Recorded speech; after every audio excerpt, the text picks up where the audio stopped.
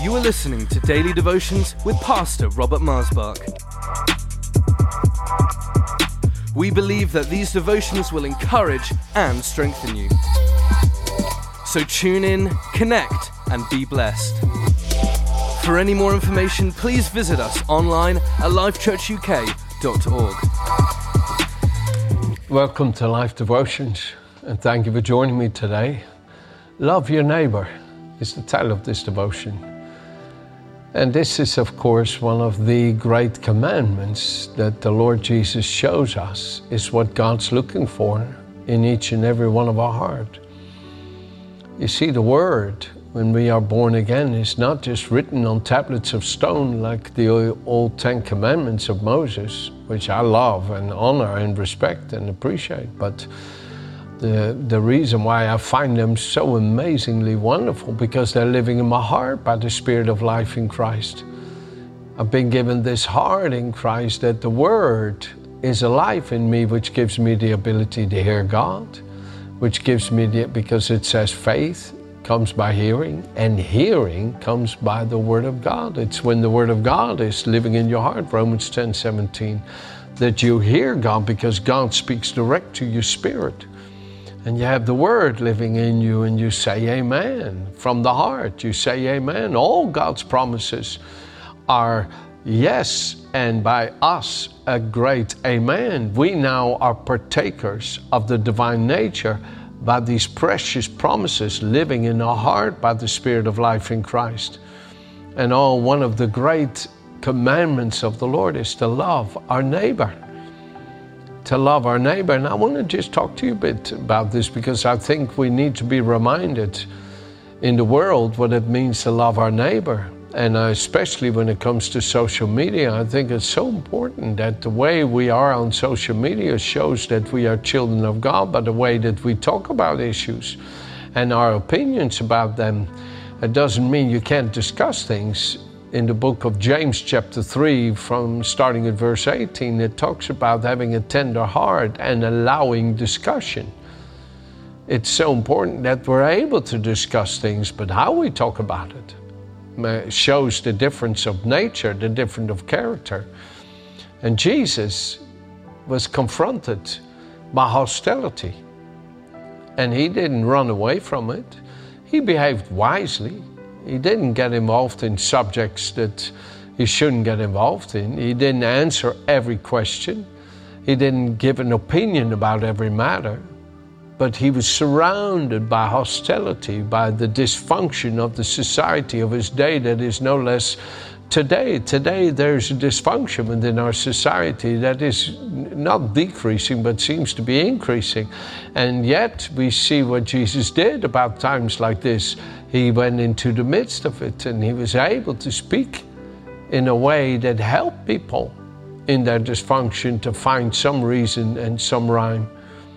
And here we see what Jesus said in Matthew chapter 22. Let me just look at it. Let's start at verse 34, okay? When the Pharisees heard that he had silenced the Sadducees, they gathered together. Sadducees and Pharisees were two groups that had certain emphasis, and the Sadducees had argued with Jesus about something, and the way that he answered it left them no more rebuttal.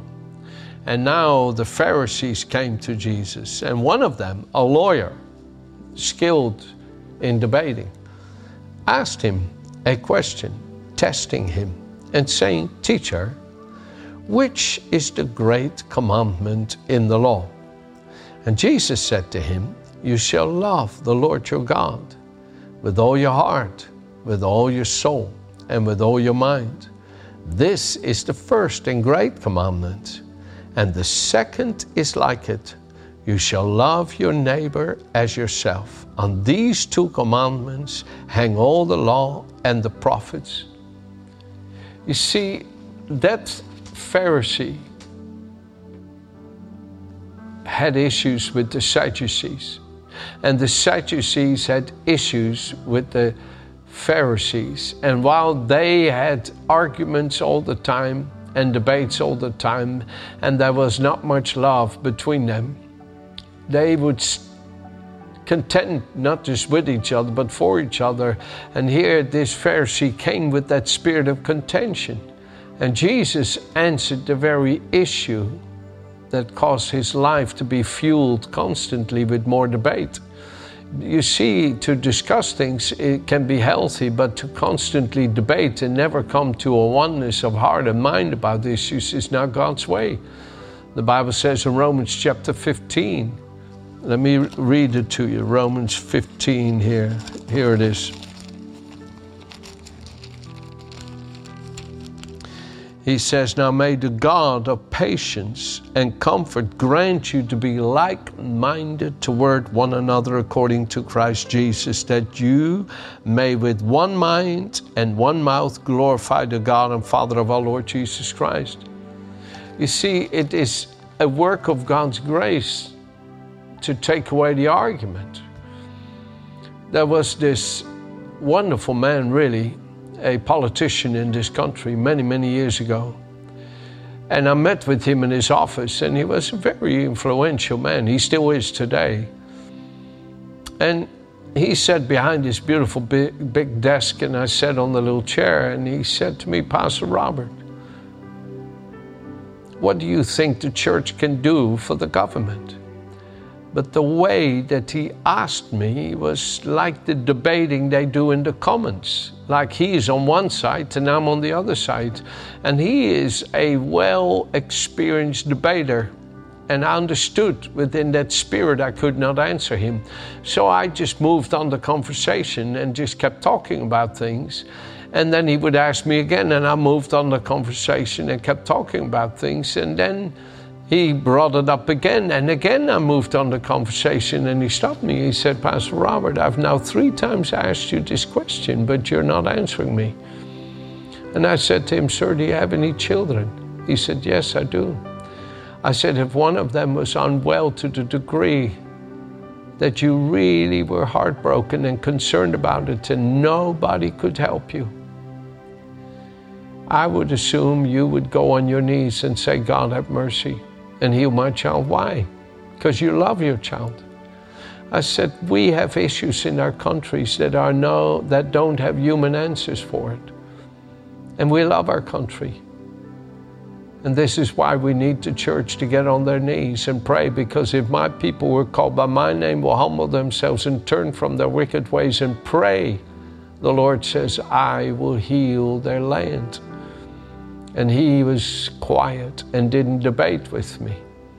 You see, there's room for debate, folks, and I'm not against it, because through the harmonizing of our thoughts, we can come through the counsel of many things are established, it says in Proverbs. But to always debate and never come to a harmony of heart and mind is not God's way either. And here Jesus says, love your neighbor.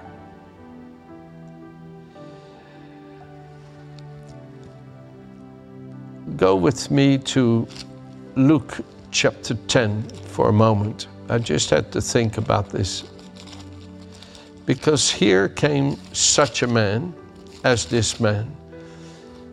And behold, in verse 25, a certain lawyer stood up and tested him, saying, Teacher, what shall we do to inherit eternal life? And he said, what is written in the law? What is your reading of it? And he answered and he said, you shall love the Lord your God with all your heart, with all your soul, with all your strength, and with all your mind, and your neighbor as yourself. And Jesus said to him, you have answered rightly. Do this, and you will live. But he, wanting to justify himself, said to Jesus, and who is my neighbor? And that is an interesting thing, folks, and I understand. When you read the story, you can get so caught up in the story that you forget how this may apply to you and me. Who is my neighbor? Who is my neighbor? If I am to love the Lord my God with all my heart, soul, strength, and mind, and to love my neighbor as myself, in other words, The love that I enjoy receiving from the Father, I'm to share with my neighbor. Is that what it means? Well, Jesus said in John chapter 15, in verse 9, Jesus said, as the Father loves me, I also love you. Abide in my love, abide in the Father's love with me. If you keep my commandments, you will abide in my love, just as I kept my Father's commandments and abide in his love. And these things I've spoken, that my joy may remain in you and your joy may be full. And this is my commandment, that you love one another as I have loved you. And you see, that is what the Lord is saying, that you love your neighbors yourself, just as you enjoy the love of the Father for you, that you extend that to your neighbor. That what you love to receive from God is what you give to them. And this lawyer didn't understand that. You see, we can be so caught up in a religion that we find our refuge in the Lord, which is right and good. But we do not let that become our dwelling place where we live every day with our home, with our family. If I am to say I love the Lord God with all my heart, with all my soul, with all my mind, with all my strength, and my neighbor is myself, but I don't share that with Virginia, then I'm not living in it like I think I am. If I don't share it with my children and grandchildren, with the people living right next to me, with the people in the congregation, with you right now. And that is how Jesus showed us to love our neighbor. He says, I love you with the love with which I am loved by the Father. And so Jesus, trying to help that neighbor wake up to the opportunities around him, said to that man, a certain man went down from Jerusalem to Jericho and fell among thieves, who stripped him of his clothing and wounded him and departed, leaving him half dead. Now by chance a certain priest came down the road, and when he saw him, he passed by the other side.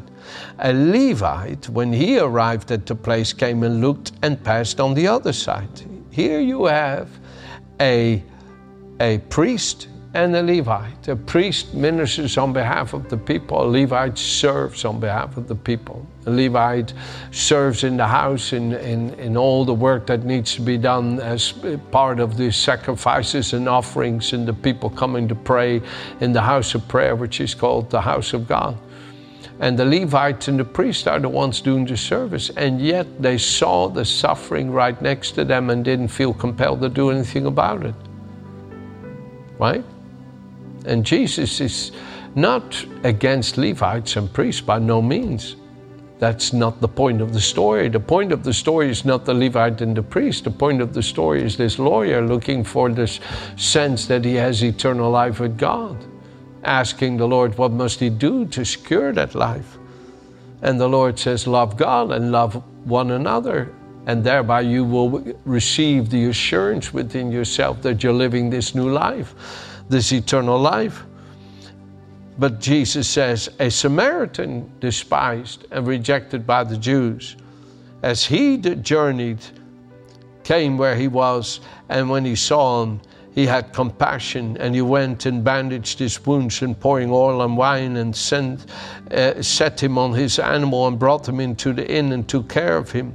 On the next day when he departed, he took 2 denarii and gave them to the innkeeper, and said to him, take care of him, or whatever more you spend, when I come again, I will repay you. So which of these 3 do you think was neighbor to him who fell among the thieves? And the lawyer said, he who showed mercy on him. And Jesus said to him, go and do likewise. You know, when it says love your neighbor can be ravaged by circumstances and pains and hurts, or even failures. Should we stand aloof, or be too busy, or have no time to show compassion and love? I know I can sometimes allow myself to get so busy that I didn't take the time. And I've had to repent and ask God, forgive me, Lord, that I've allowed myself to be too busy to consider the person right near me who needs your love and compassion. I really want to get better at it every day by spending time with Jesus, who's so perfect in his love and compassion. You know, the Lord says in Romans 13, verse 8, owe no one anything except to love one another. For he who loves another fulfills the law.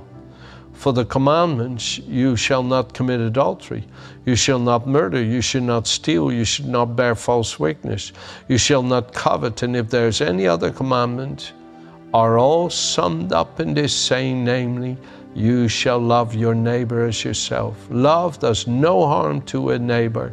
Therefore, love is the fulfillment of the law. You know, it's amazing how sometimes we can be so passionate about certain laws and not express it in the love we have for others, and be more religious than godly. Religion is where you're passionate about a law, but have no expression of the love of God for another. What causes us to show that the law is alive and active in our hearts and minds, by which we live clear and holy before God, is in our love for one another.